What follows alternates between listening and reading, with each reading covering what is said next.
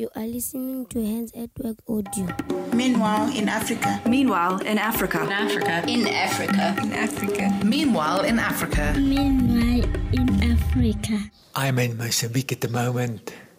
For the last week, I've spent my days and some of my nights in villages where I can say people live under extremely difficult situations. And I'm not using the word extremely lightly here. Between a total crops failure due to a drought and armed conflict where many people are sleeping in the bushes at night because they are too fearful to stay in their homes.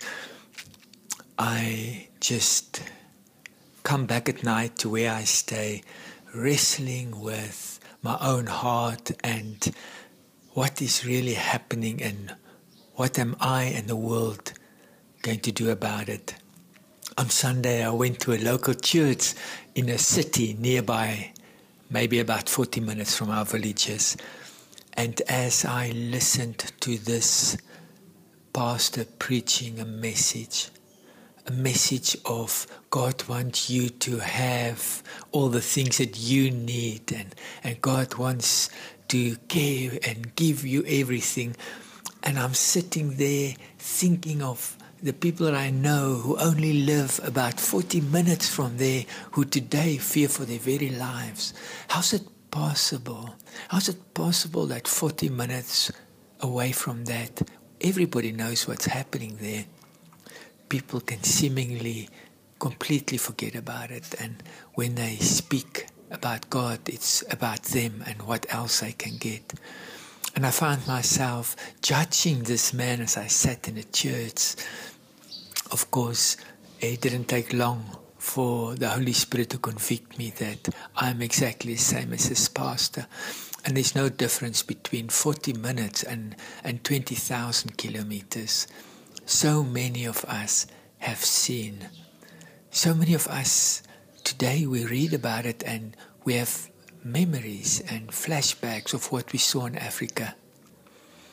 Yet we can just go back to life as if nothing has happened. Is it really true? Should it be like that? In Ephesians, Paul speaks to us and he says to us, you used to be in a world where your mind and your heart was full of the things that the world desires. But I've taken you out of that world and you are now part of my household. You have been adopted is a word that he used into my family. And that means you are different.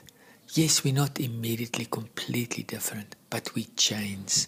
We refuse to accept this. We are children of the light. We can't change everything, but we can stand up and say, no, we do not accept this. www.handsatwork.org